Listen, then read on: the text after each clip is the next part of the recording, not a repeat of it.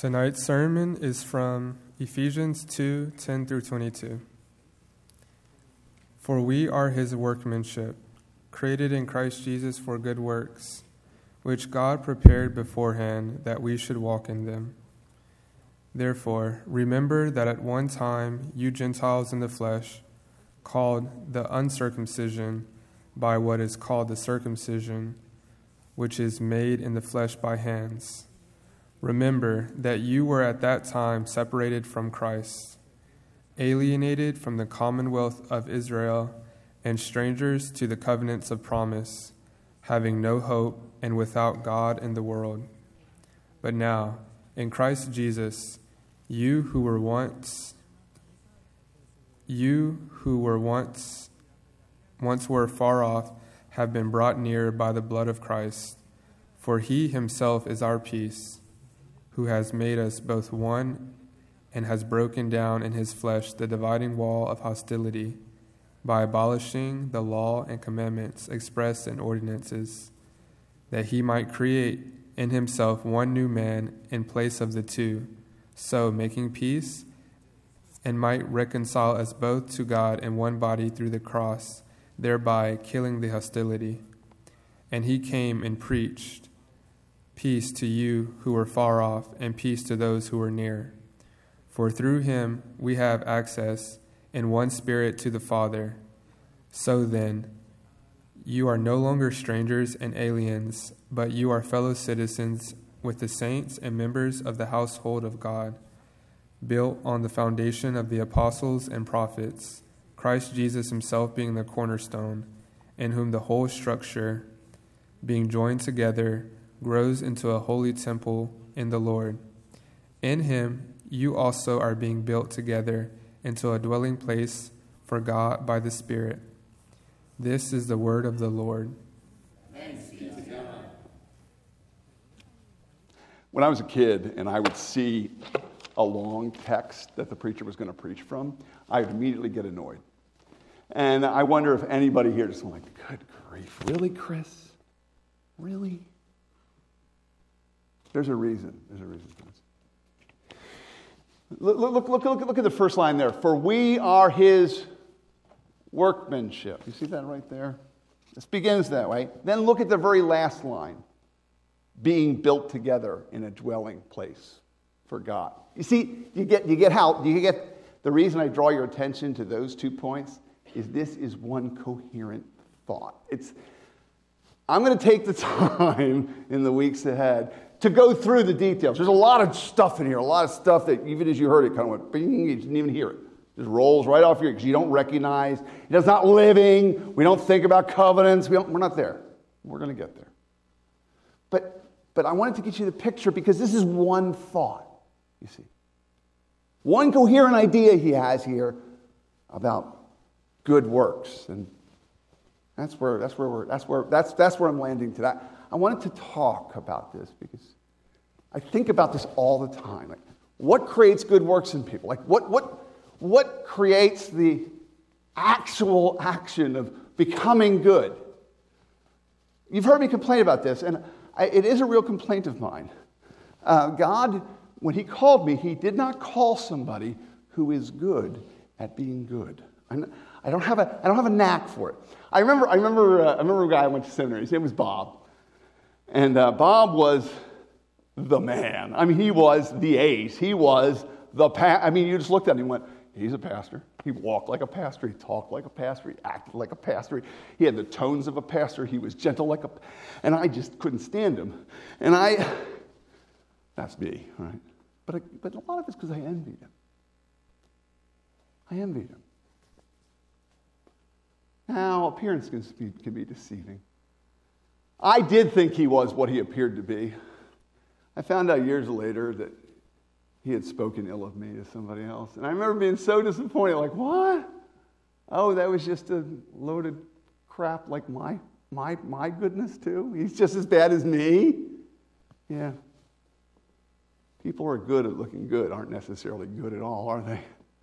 Not at all. Are you good at looking good? Some of you are good at looking good, I think. You're good at looking good for your pastor, at least. But here's the point, though.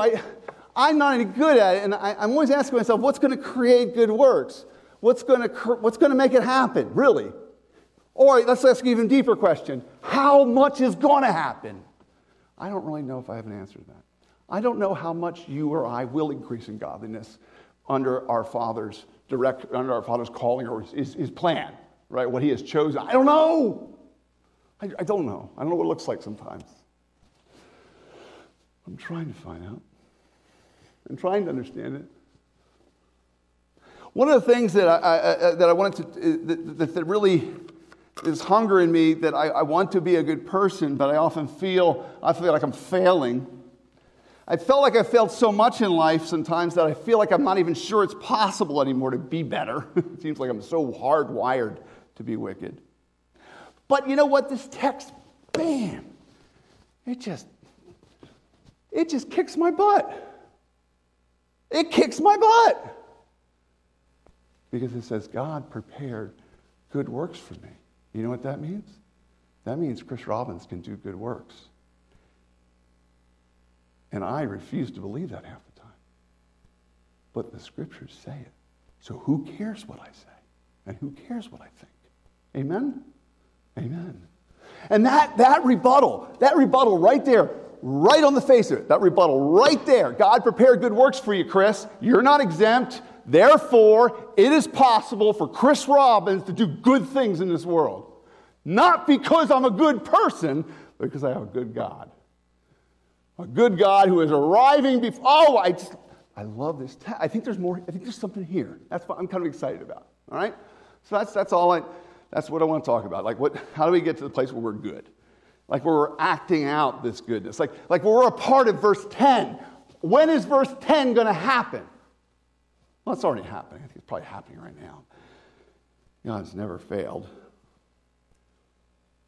So I have three things that come to me in this text that I want to share with you. The first is this: is that we have to get with the program. We're not. God is playing t-ball. I'll explain what I mean right there. The second point is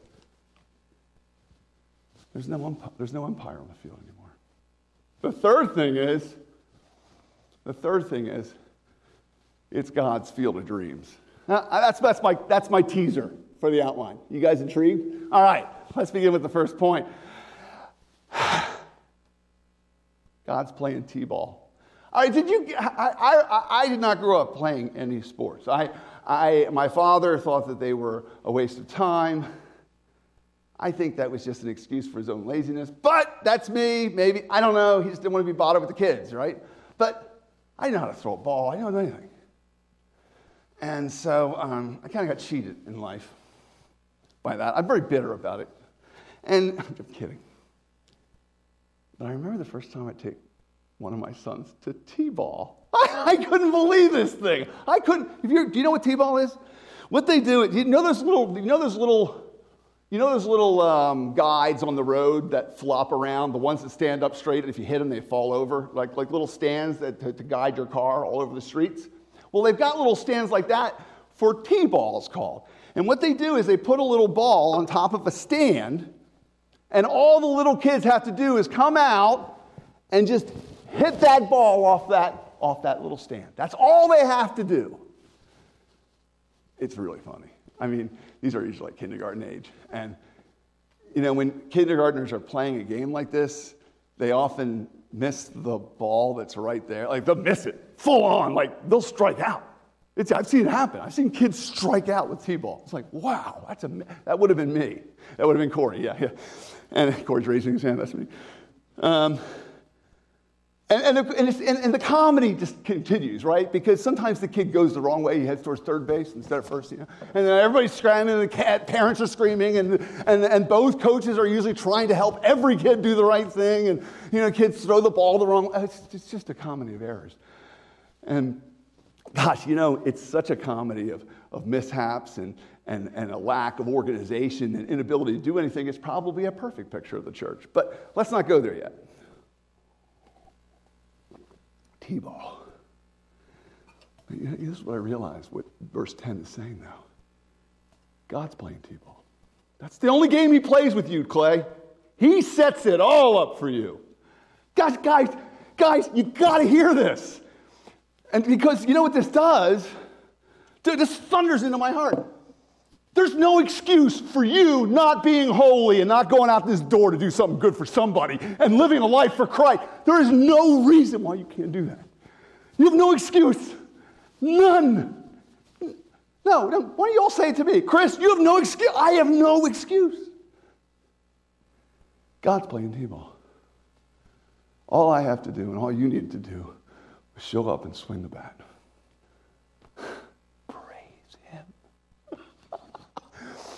Look, planting a church is impossible. I don't know how leading worship's harder than heck. It's taxing, it's destructive. All this stuff, witnessing is terrifying. No, it's not.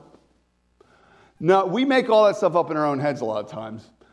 God's the one out there preparing the works for us. We've been invited to walk in. And a lot of times we work it up so hard about what we have to do, we don't even get to the point of acting, right? Oh, I'm so scared, or I don't know how. And God is saying your ability, not an issue.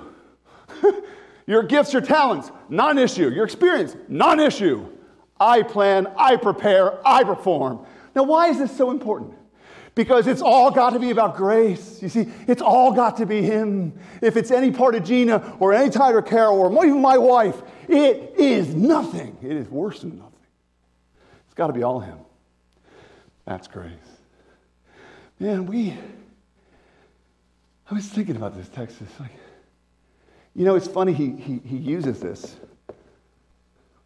He's telling them to go out there and do this right before he gives them the assignment to cross racial boundaries.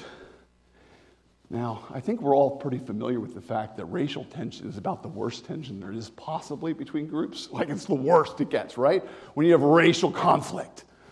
That's the first problem. How do you solve that problem? Paul knows. Show up for the work of God. Guys, do you hear it? Do you hear it? We need to learn to trust Him deeply for the things He wants to do. And He can do it with any old hack He chooses. And you know how I know that? Because you're looking at one. Praise Him. There's an invitation to dare. There's an invitation to walk out. There's an invitation to hope. There's an invitation to act. There's an invitation to be brave because it's not you. Praise Him. There's an invitation to walk through this world in holiness, only dependent on grace. Praise Him. I want to live like that. Dad, I want to be there. I'm not there yet. It's funny. There's so many.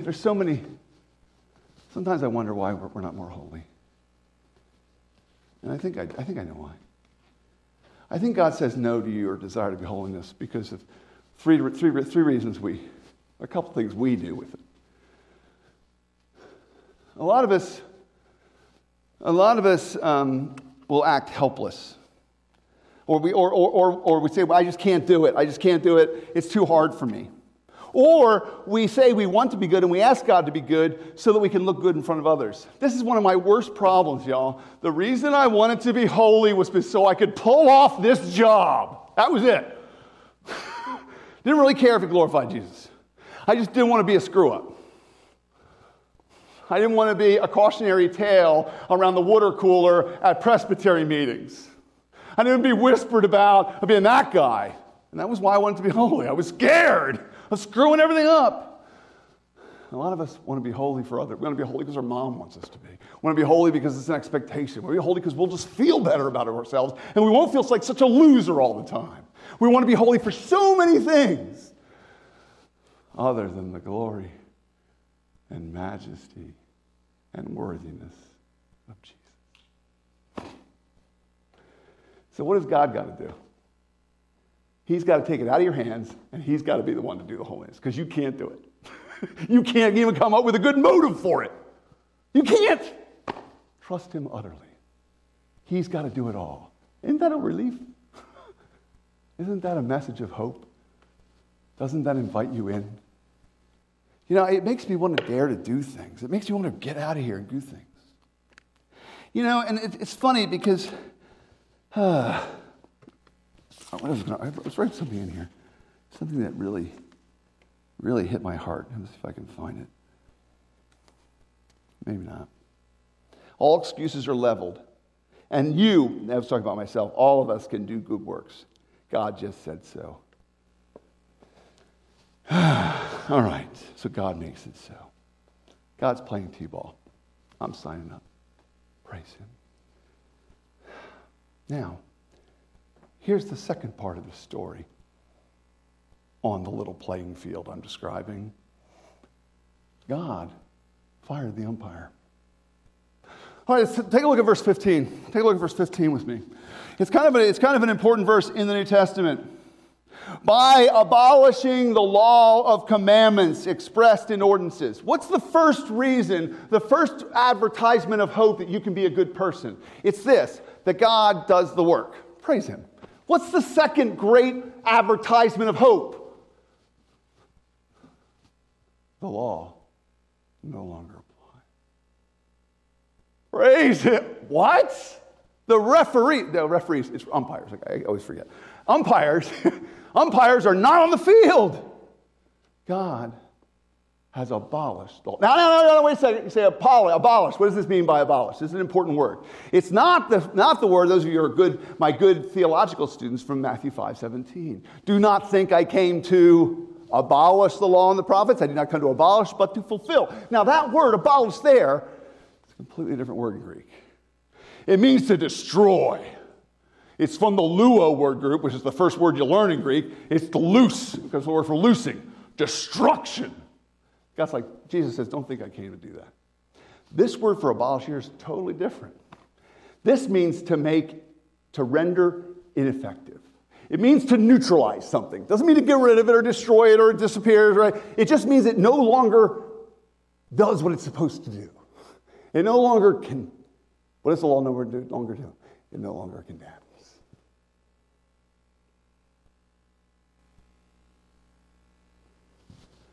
Well, anybody who's paying attention when I just said that, especially you, Corey, should be quick to say then, Chris, there's no circumstances under which you should condemn yourself.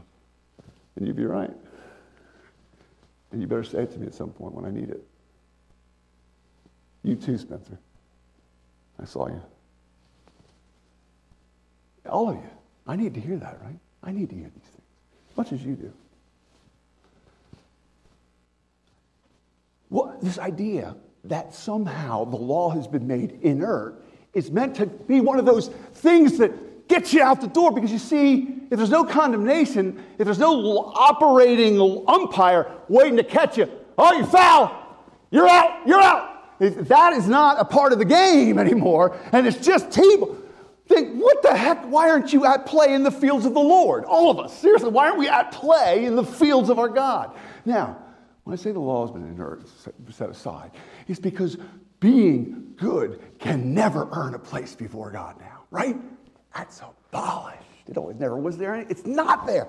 Even deeper than that, as we go into the riddle of what the law is, the law has not disappeared, though. How do I know that for sure? How do I know for sure that that Paul's not just kicking the law to the curb? It's kind of funny. Look in verse 10. What was prepared beforehand? What was prepared beforehand? What was prepared beforehand? Good deeds, good works. How do you know what a good work is if you don't know the law? You only know it from the law. The law is beautiful and good, but all it is now for me is my wonderful advisor, my trusty advisor to tell me what love looks like and what my Father's love looks like. But because my Father's love is so big, it's bigger than the universe, bigger than time, bigger than eternity, and it's for me because it's so big. There is no rule that could capture all the ways I can love and all the ways you can love. That's why the New Testament says, against such things there is no law, right? There's no law against love, because the law of love is just full-on beauty, hugs, and self-sacrifice, surrender, and true love. Man, this idea, though, is meant to... Look, I remember how many times when I was younger, the rules about Christianity always seemed like unfair. Like, I wanted to have sex with my girlfriend. I wanted to do that stuff. I wanted to go do all those drugs. And I wanted to, I wanted to do that. It seemed like they were having all the fun. Didn't seem fair. Anybody else ever feel this way? Am I the only one? I mean, we did.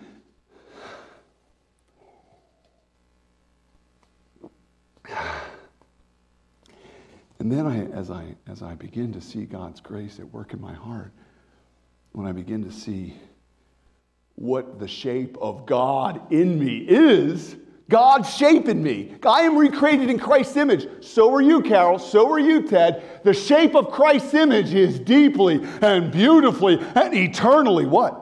Moral and good. And that shape's inside us all now, if we know Jesus. And when we get out of shape, when we get away from that shape, we're miserable. We don't even need a law. Trust me. We need the law. Because the presence of Christ constrains, it creates, transforms, builds. Let's get on to the third point. Let's see if I missed anything I wanted to say about this. Oh, you know what I wanted to say? I'm going to skip that, but Oh, I do want to say one thing I wrote here. What this does is it frees us from performative religion. That's what this does. It frees us from performative religion. Performance faith, where you have to appear some way for me or for others or for God in order to get the goodies, in order to get the love, in order to get the grace, in order to get the favor. All that's bad. None of that's true. It's all false. No, that's wrong, right? But we fall for it. We fall for it again and again. And we're being invited into the fields of the Lord and play in the whinnying. Oh, I remember that. That's a line from Dylan Thomas. Whinnying into the fields of praise. That's what I want us to be. I think that's beautiful.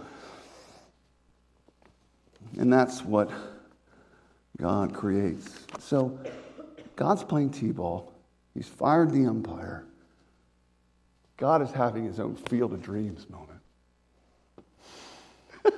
I hate that movie. I have never played a game of baseball in my life, so it doesn't have any, I don't really get it. I watched that movie, I got so bored, I think I fell asleep. I never finished it. It just seemed so silly to me. And Kevin Costner in the dream of baseball. And we all know the famous words, right? If you build it, they will come. Whatever. And I've even thought things like that for church. Maybe if you build it, they'll come. And I was trying to take that meme, that idea, that phrase, and make it some application for this third point. Because the third point is not only does God playing t-ball, he sets it all up. Not only that, not only has he fired the umpire, we're at play. We can play. It's not only all that. It's the play is, look to your left. Look to your left right now. Look to your left. Look to your right. This is the play. This is the place. So get this. Verse 10 is a setup for Christians to get along in the church, even when they're very, very, very different. And even when they don't like each other. Even when they think the other is an idiot or a fool or worse, a terrible, terrible Christian. They got to learn to live together. The only way to do that is if God gives his t-ball, he's got to give it to us. We need him to set it up. We need to be released into grace, not be feared about condemnation. But finally, we need to remember that and I think this is where we kind of come into it. This will explain what I mean. Look at the last three verses. Look at the last three verses of our text. There's a wonderful cascade of verbs that happens here. The first one is built. Look at it in verse 20. It describes us after all this workmanship language, right? The workmanship language of verse 10 is being cashed in by Paul here as he begins to talk about us as a building being built. The first verb is built, verse 20. In verse 21, the next verb is being joined together. And then again in verse 22, being built together.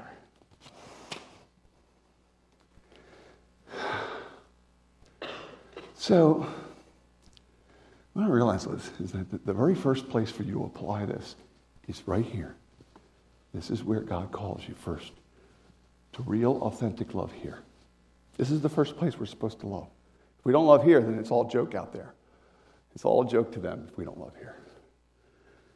And I had this idea, it was kind of a funny idea in my head that, have you ever heard this before? That however much you pray, that is the ceiling on your spiritual life. You ever heard that? Like, the idea is however much you're on your knees, that's kind of your limit. That's your ceiling.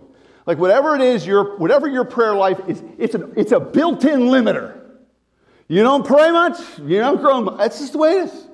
There's no way around that. There are built-in limiters all over the Christian life, by the way. But one of the most built-in limiters of all is you will never grow in Christ, in this way of works, in this way of goodness, until you begin to love sacrificially the people sitting next to you. So you start to love that way here. Until we start to love in true ways deeply.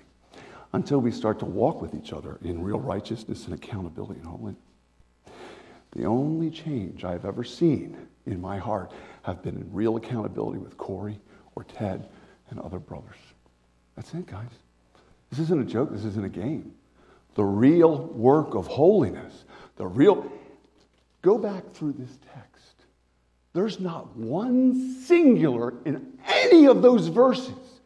None of those promises are to personal Christians in your personal walk. No.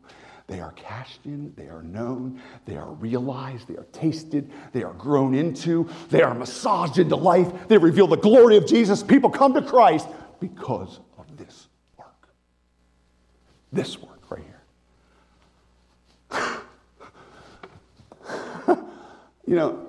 Look, I tell you to go to church because it's good for you. I know personally, you don't go to church, you don't meet with God. It's not good for your soul. When we start unpacking the idea that no, it's more than that. Much, much more. I was talking to a dear friend recently who stopped going to church. You know what I said to her? I said, you're robbing the other Christians. You see, I was in this text, why are you robbing me? Why are you robbing each other? Well, I don't do well in social situations. I'm a personal. I like to keep my distance. Amen. Sure. Well, do it in community then. do it together then. Do it with others then. Be that, but let other people know and be a part of a living life together. They can't fake this because this is the possibility of holiness. This is the possibility of the work of Almighty God. Because I got it. I know what God says. He doesn't say what Kevin Costner said. If you build it, they will come.